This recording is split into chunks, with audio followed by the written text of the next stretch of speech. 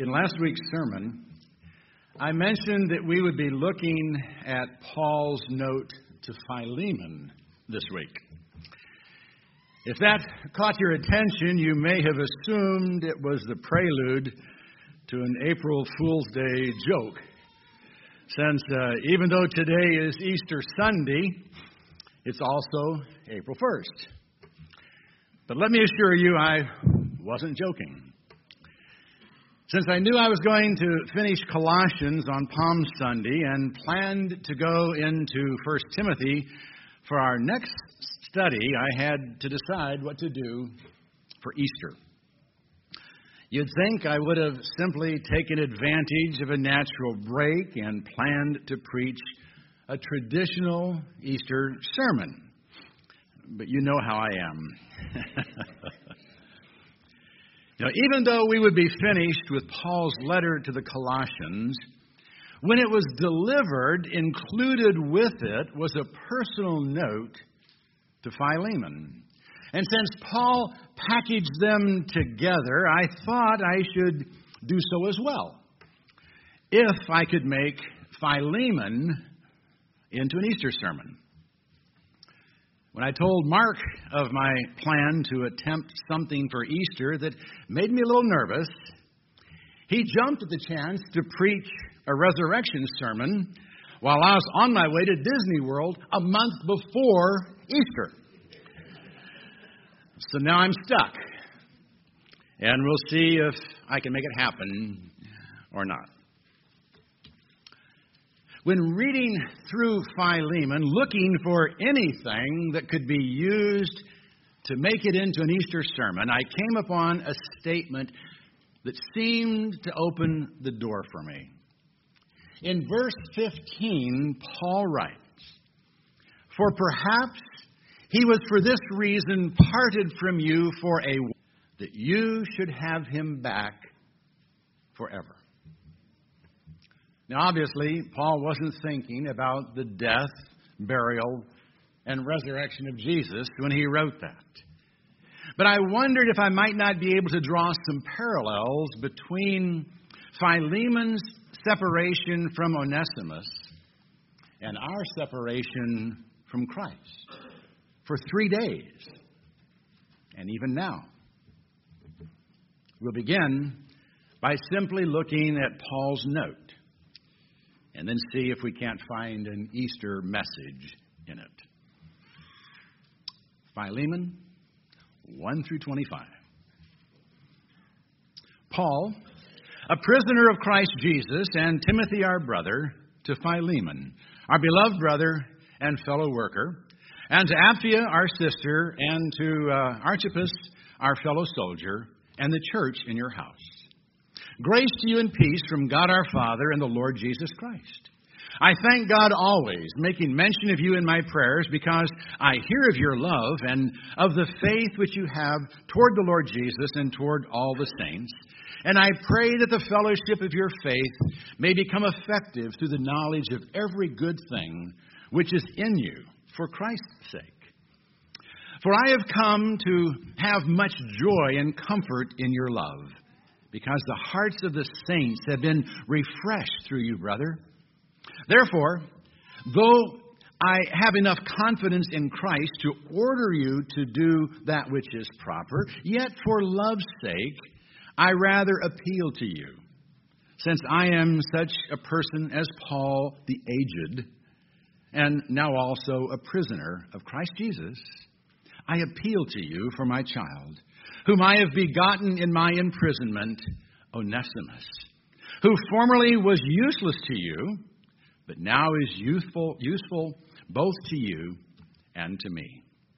And I have sent him back to you in person, that is, sending my very heart, whom I wished to keep with me, that in your behalf he might minister to me in my imprisonment for the gospel.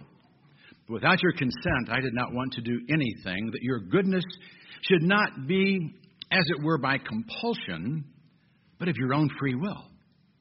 For perhaps he was for this reason parted from you for a while, that you should have him back forever. No longer as a slave, but more than a slave, a beloved brother, especially to me, but how much more to you, both in the flesh and in the Lord. If then you regard me as a partner, accept him as you would me.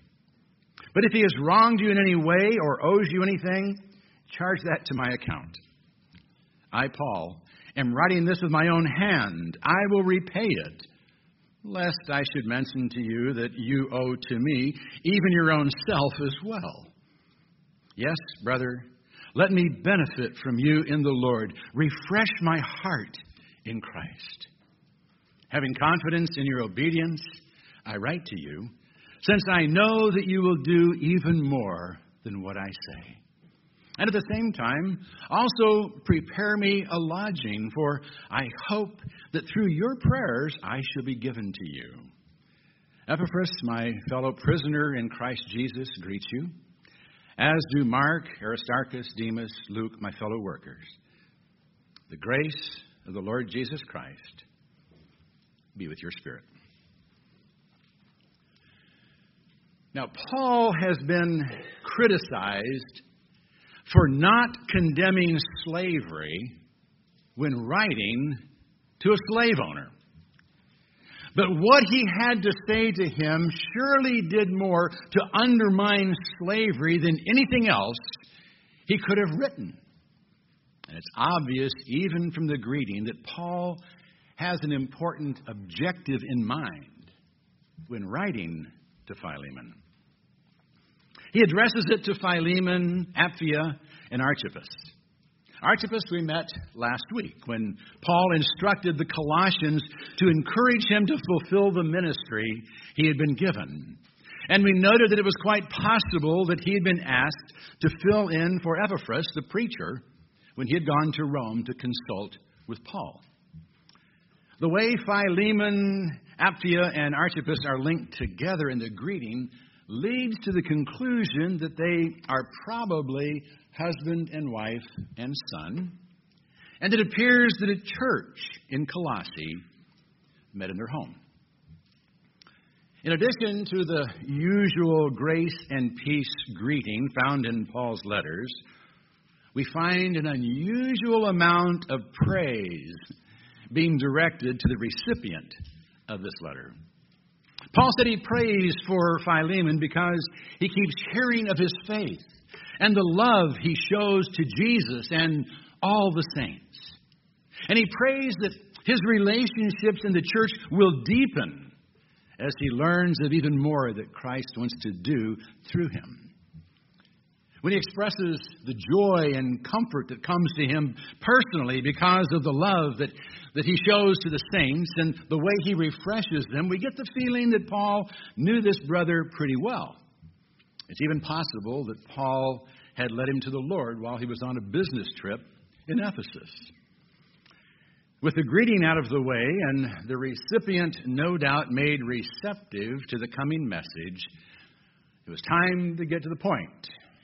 Almost. Before getting there, Paul did want to express his confidence that Philemon would do the right thing.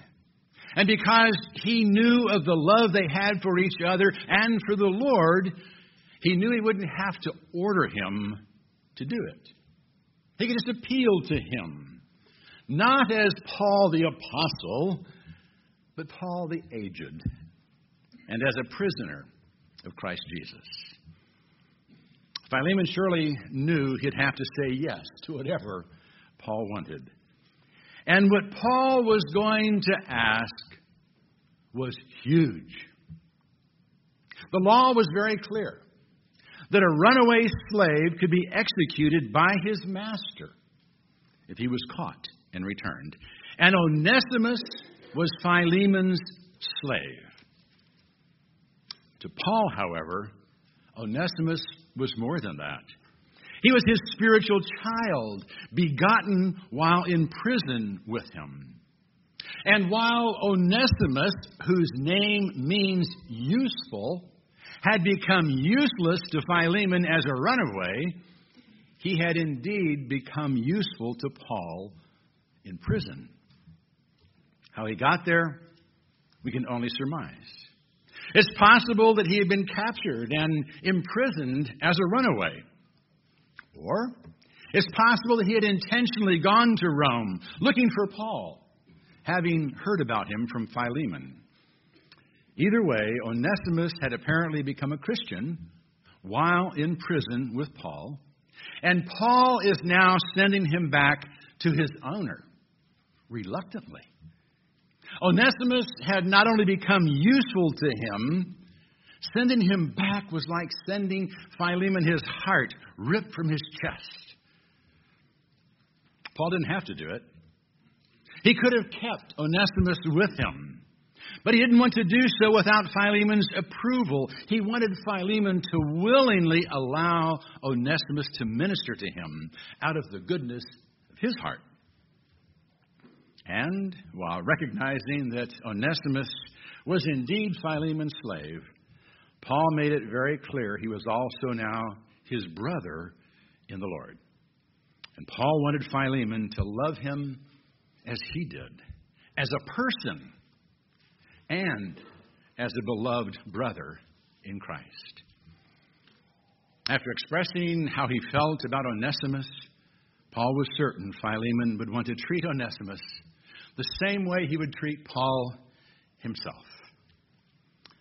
And then Paul did something that many find laughable. He said if Onesimus owed him anything, which he certainly did, owing his master for lost services, if not for things he may have actually stolen when he ran away, that Philemon could just charge it to Paul's account. Now, since Paul was a prisoner when writing this, many insist both he and Philemon knew there was no way he could cover Onesimus' debt, and that he just said it so he could point out the fact that Philemon was spiritually indebted to him. But Paul apparently did have access to financial resources.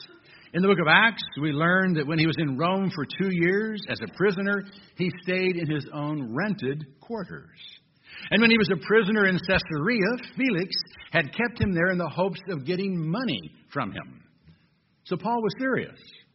In fact, he had written with his own hand what could be seen as a promissory note. He was convinced, however, that Philemon wouldn't do anything to distress him, and that he would do even more than he had asked. He even encouraged Philemon to pray that he would be able to come for a visit, and asked him to get a room ready for him. He ended by sending greetings from Epaphras, the preacher from Colossae, who had apparently ended up in prison after coming to Rome to visit Paul, and from several other fellow workers we learned about last week. That's the story of Philemon and Onesimus, and how they were parted for a while so they could be brought back together for all eternity. And that is where I trust we can find a message for this Easter Sunday morning. How Jesus was parted from us for a while so we could be with him forever. Even in the early days of his ministry, Jesus made it clear that the day was coming when he would be taken away from his disciples. When the disciples of John the Baptist and the Pharisees noted that Jesus' disciples were not fasting, they asked him why.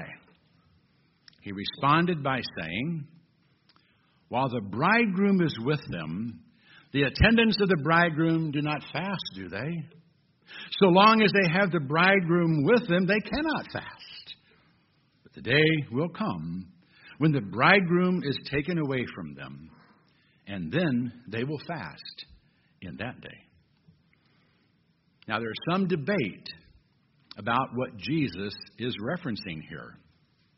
Those who believe we should be fasting today suggest he was talking about the entire period between his ascension into heaven and his second coming. Those of us who don't practice fasting as a spiritual discipline believe he was talking about the 3 days he spent in the tomb.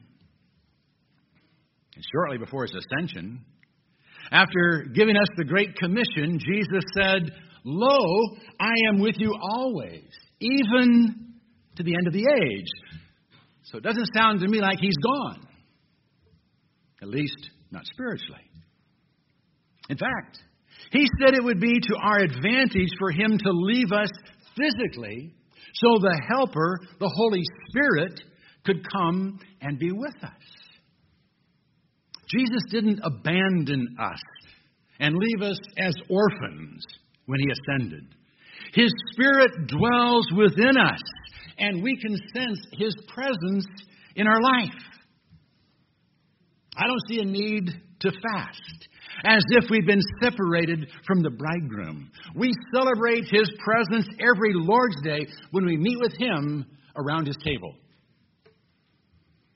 Now, it is true that Jesus is pictured as the bridegroom coming to claim his bride at the second coming in the parable of the 10 virgins.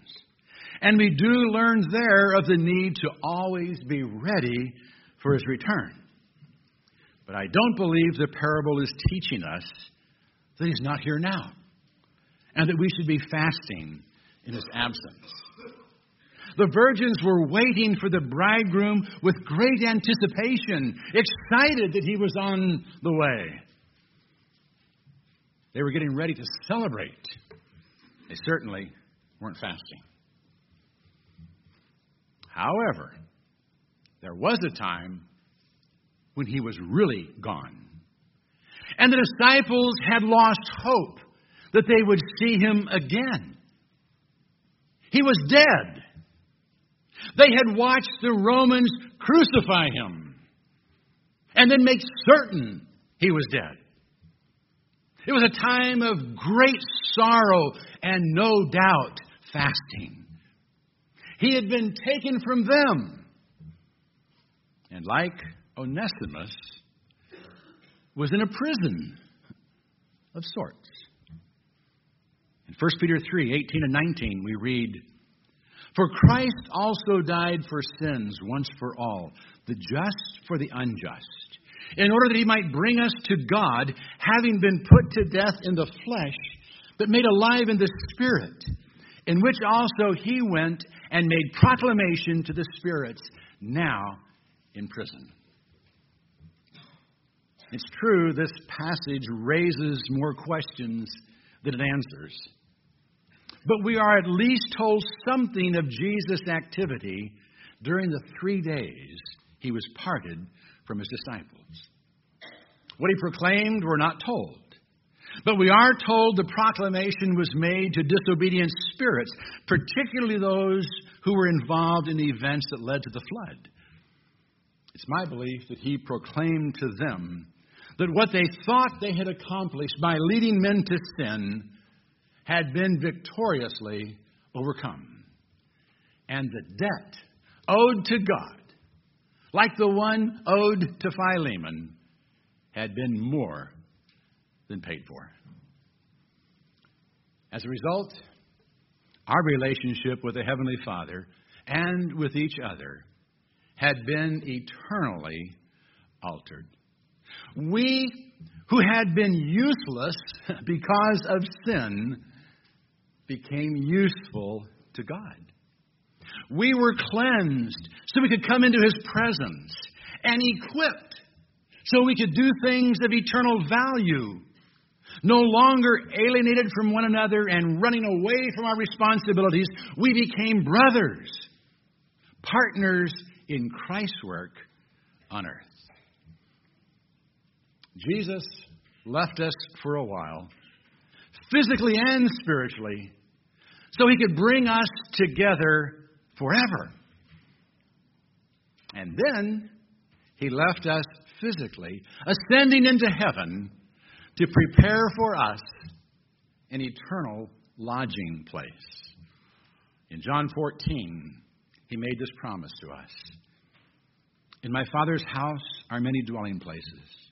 If it were not so, I would have told you. For I go to prepare a place for you. And if I go and prepare a place for you, I will come again and receive you to myself, that where I am, there you may be also. Upon that promise, we rest our hope. A hope made possible through the resurrection of Christ.